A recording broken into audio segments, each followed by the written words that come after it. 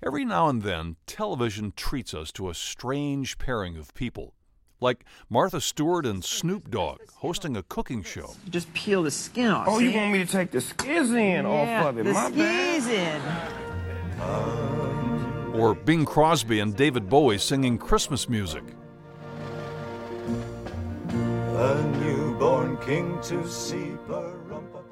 You might ask, why are they together? And yet, you find something mesmerizing about the combination. Today's episode centers on an unlikely pairing of two iconic men. One was headed to Cooperstown.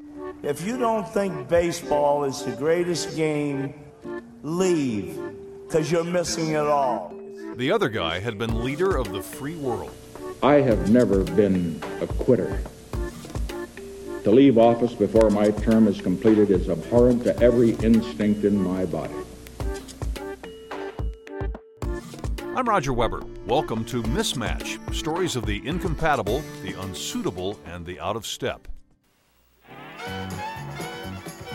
It's time for the Family Feud. Producer Tom DeLisle's long TV career included work on Family Feud and The Tonight Show. He's produced TV specials, documentaries, and commercials.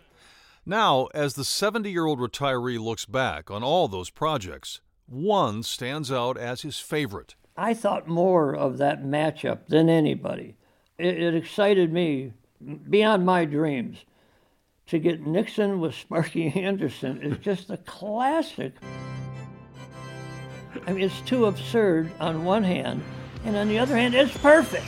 It's the television event of the year, starring the one and only Sparky Anderson, with his special guest, President Richard Nixon. It's like if Sparky and Nixon if they were next to each other on an airplane, you know, they'd have to talk about something, and this is what it would be like.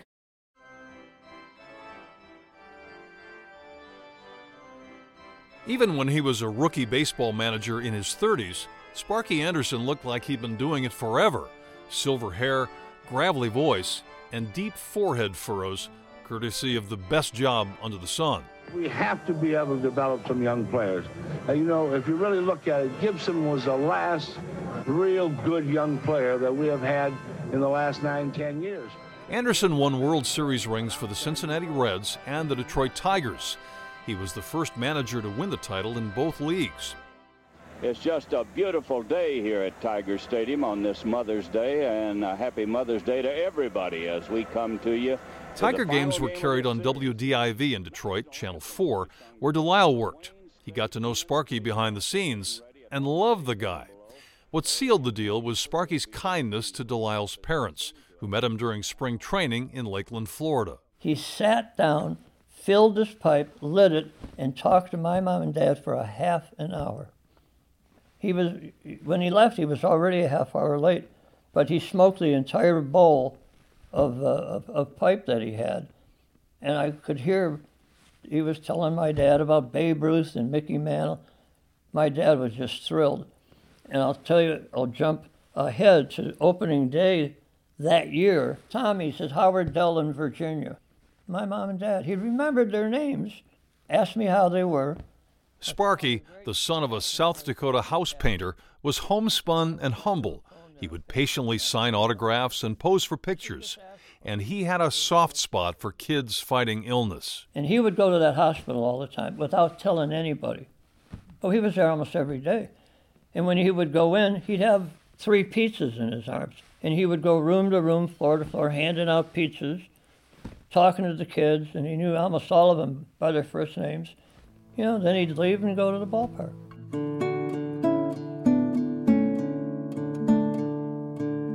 In 1987, Sparky created a charity called Catch to raise money for Children's Hospital and Henry Ford Hospital.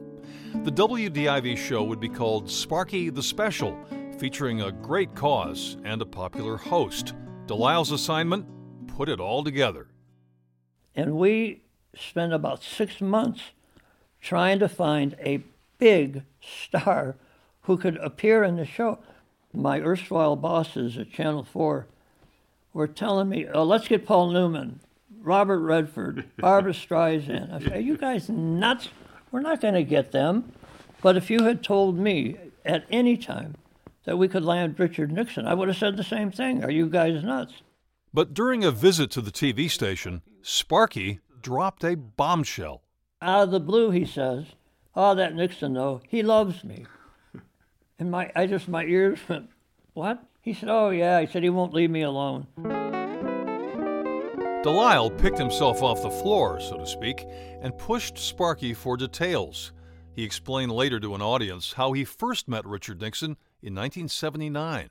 I had been kicked out of Cincinnati, and I was out of a job, and I was home in Los Angeles, and I was at the ball game at Anaheim Stadium. I'm sitting up in the press box, and two guys come to me, and they say, "The president wants to see you." I said, "Oh, my goodness, the president?" "Yes, two security men." So we go on through these doors, and I said, "Man, we could get into the bank vaults better than we can get in to see him." And they finally got me inside, and there he was. I couldn't believe it. He's just sitting there by himself. So I went in, and Mr. President, and he got up and shook my hand. He said, "Sit down, I want to visit with you." I usually left the park at 9 o'clock and just went home.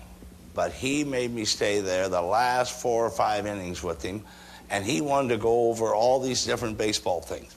He couldn't understand why every morning you pick up the paper and you see the top 10 hitters in the newspaper. He said baseball wasn't built on hitting. Why don't you see the top 10 defensive players in the paper? You know, and the more I thought about riding home about that, I said, you know, this is a smart man. He should manage, not me. No wonder they fired me. But he wouldn't be unemployed for long. A few weeks after talking baseball with the former president, Sparky Anderson became manager of the Detroit Tigers. So now he had a job to do when the team visited the West Coast. But Nixon kept pursuing those baseball bull sessions. He said, "The former president is a nut." And I said, "About what?" He said, "Well, about sports. He talks to me so long when I'm out there, I've come close to missing games," which I'm sure was an exaggeration. What did you think were the odds that you really would get Richard Nixon? I didn't think it would come off. Delisle tracked down the phone number to Nixon's New Jersey office, pitched the show to one of the ex-president's aides, and waited for an answer. And waited. 6 weeks went by. I thought it was a dead issue. I was leaving the station one Friday. It was the 4th of July weekend coming up. And I was at the head of the stairs, and my phone rang way back on the second floor. And I said, "I'll let it go." And for some reason, I ran back to pick up the phone. If I hadn't gone back, it would never, the whole thing it could not have come off. Because when I picked it up, it was John Taylor, Nixon's assistant. This was Friday, late Friday, said, "If you can be here," I think Tuesday or Wednesday, with 2 cameramen in New Jersey, the president will spend an hour talking with Sparky Anderson. Delisle scrambled to put a crew together and make flight arrangements. Kevin Ward was one of the cameramen. It was like, telling the wife, "Hey, honey, on the 4th of July, no barbecue for me. I got to go." And where are you going? "Oh, I'm just going over to New Jersey to interview Richard Nixon with Sparky Anderson." And of course, she probably said, "Where are you really going?" The interview would be the next day. That was convenient for Sparky because the Tigers were playing the Yankees in New York. You could not stop Sparky. When he was on a high, you couldn't slow him down. And he was whipped up that day. He was excited about interviewing Nixon.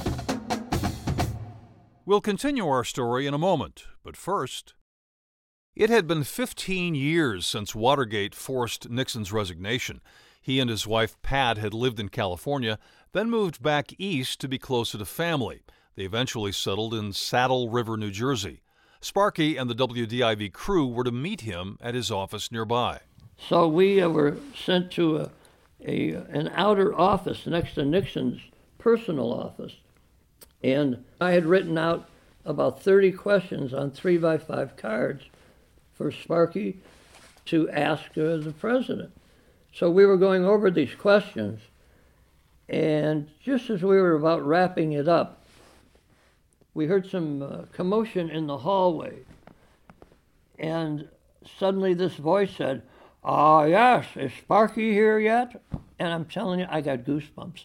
I almost jumped out of my chair. That was one of the most exciting moments of my life. You know, I'm thinking, it's Nixon. That voice, there's no other voice remotely like it. While Sparky and Nixon talked privately, the crew set lights for the interview. The second cameraman was Kevin Hewitt. A few days earlier, Hewitt had rattled Delisle by revealing a plan to ask Nixon for an unusual favor. He said, when we're all done, I'm just going to ask him to look in the camera. I'm going to keep the camera rolling. And I'm going to ask him to say, "My fellow Americans, this is the Kevin Hewitt resume tape. Please pay attention. I'm not a crook." I said, "Kevin, he's not a crook? You're going to ask him to say that?" He said, "All right, we could leave that out if you want." I said, No, Kevin, we can't do it." And he said, "No, I'm going to do it." He said, "Absolutely, I'm going to do it. It's the only chance I'll ever get." I said, "Yeah, I'd say." Delisle loved working with Hewitt, but forced him at the cost of losing his job to back down from his quest for another Nixon tape. With the lights, cameras, and microphones ready to go, the 37th President of the United States walked into the room. The two famous men settled into high-backed chairs in front of an American flag and an elephant statuette. Well, first, I'm delighted to be on this program with you, and there couldn't really be a greater cause. Sparky Anderson's interview of Richard Nixon began with a plug for the Catch charity. Then the conversation turned to baseball. As you know, I'm somewhat of a baseball fan. I'm not. The first time I ever saw a Major League game was in Washington, D.C. in 1936. And I was in law school at the time, and we came up to Washington, sat in the sun bleachers out there at Old Griffith Stadium. That was a nice stadium, too. And a young guy by the name of Joe DiMaggio was playing for the Yankees. And I remember he hit a couple of home runs out there into those sun bleachers. It's no surprise that Sparky never brought up Watergate, a question he would have viewed as a high, hard one. But this answer was something of a reminder. In life, there are more people that lose than win. But that doesn't mean that those that didn't win, even those that are in last place, that you just write them off. After all, they played the game.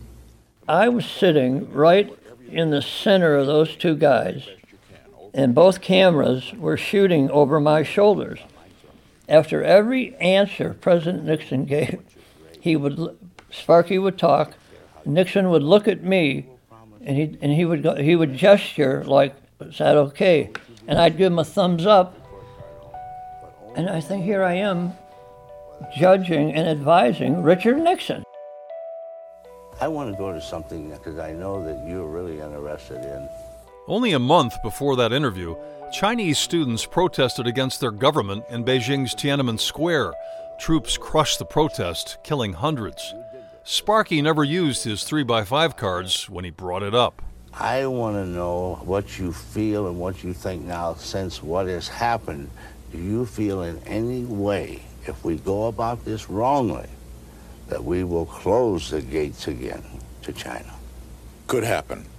And it would be a great tragedy for the United States because of our interest in foreign policy area, but a great tragedy for the people of China. Sparky and foreign policy. Who would have thunk it? How were the ratings? I don't even know. Doesn't particularly matter to you right now. No, it never really did. It was the show of my dreams. Sparky handled the interview flawlessly. And when the cameras were turned off, Nixon kept talking to everybody. Did you see and hear anything that day that gave you a new insight into him? His loneliness. Yes, his loneliness. I felt very bad for him. After the interview was over and Sparky had taken a limo back to New York, we took our time breaking down the equipment, packing it up and putting the cameras away and the tapes. And as I had told the guys on the crew, now, we can't bother the former president. We can't hang out and we can't ask him for autographs. Well, he was coming around us and asking everybody questions, going from guy to guy. How do you think the Lions are going to do this year? What about the Pistons? He was very lonely. Nixon wasn't entirely isolated at that stage of his life in 1989. He was giving speeches, appearing on programs like Meet the Press, and writing books about foreign policy. But considering the abiding stain of Watergate, Delisle couldn't help but see him as a man exiled in his own country. It must be something to have been the leader of the free world for almost 2 administrations, have the whole world at your door. Everybody wants to see you. Everybody's trying to get in. And now he's reduced, no insult to Sparky, but now he's reduced to talking about baseball and show business with Sparky Anderson.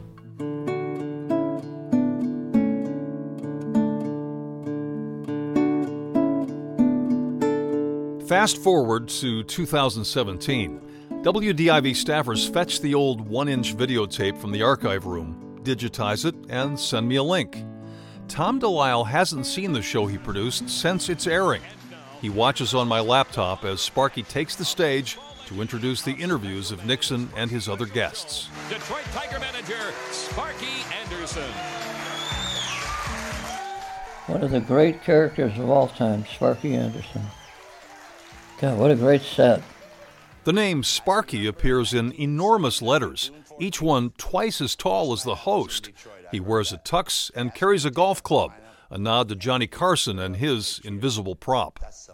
How comfortable do you think Sparky looks on stage? Tremendous. The guy was a natural performer. I came from a little town called Bridgewater, South Dakota, 632 people. If those people could see me here tonight in a tuxedo, they would be the wildest thing. This would be wilder than what's happening over there in Eastern Europe right now. Believe me, it would be. There's no question about it. I love Sparky. God, was he fun to work with. You couldn't ask for anybody more agreeable. But when Sparky interviewed Nixon, the Tigers were mired in a 10-game losing streak. Delisle says fans never knew how the publicly jovial manager would sink into a private depression when the Tigers struggled. He had to manage at the end some really bad Tiger teams. And if people thought, as I did before I knew Sparky, that didn't get to him, boy, did it ever. When his teams were failing, you could barely talk to him. I had been to his office a couple times when the Tigers were in slumps, and he just kept saying, Tommy, you don't know what it's like. Like Richard Nixon, he was well acquainted with highs and lows. I think they were both had inferiority complexes that they grew up with, and they were both guys, old-fashioned types, who had rolled up their sleeves and had made it in this country, who had done phenomenal things in America that nobody ever expected of them. They were both hustlers. If Nixon had gone into baseball, he wouldn't have been a Sparky type, but Sparky could have gone into politics. And probably Sparky would not have opened the door to China. He might have opened the door to the men's room. That might have been as close as he would have come. But they had a lot in common. I think they recognized that in each other, and I think that's why Sparky liked him so much. Many more TV projects would come Delisle's way, but when he was 57, a lingering sore throat turned into a cancer diagnosis. The tumor was in a place where doctors could not operate. They had to pull all his teeth to be sure the intense radiation found its target. Delisle is now cancer-free, though the treatment permanently left him with a scratchy voice. He's done producing TV shows, but he loves talking about this one. It's the weirdest arrangement I've ever heard of in the business. Sparky and Nixon. Richard Nixon died from a stroke in 1994. Sparky Anderson died from dementia in 2010. His Catch charity is still going strong, bringing love and quality care to pediatric patients. Catch has given $7 million to Children's Hospital and Henry Ford Hospital. So it seems appropriate that the Sparky Nixon interview ended with this compliment. I think when you look back in your career, the thing that you will be most proud of is what you've done for these kids, because this is something you didn't have to do. And I must say I admire it very greatly. It's a marvelous cause, and I hope that all of our listeners will continue to support it. Thank you, Mr. President. Wait a minute. What did I just see on that old tape? There it is. Thank you, Mr. President. A little tear in Sparky's eye.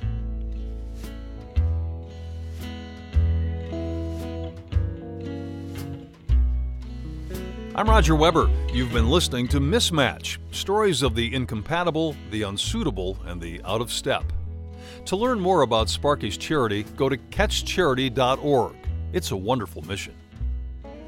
On our next episode, a deliciously complicated tale of food, language, race, and identity set in a rapidly changing neighborhood of Detroit. A lot of people were eating there. A lot of people were going. A lot of people were posting photos.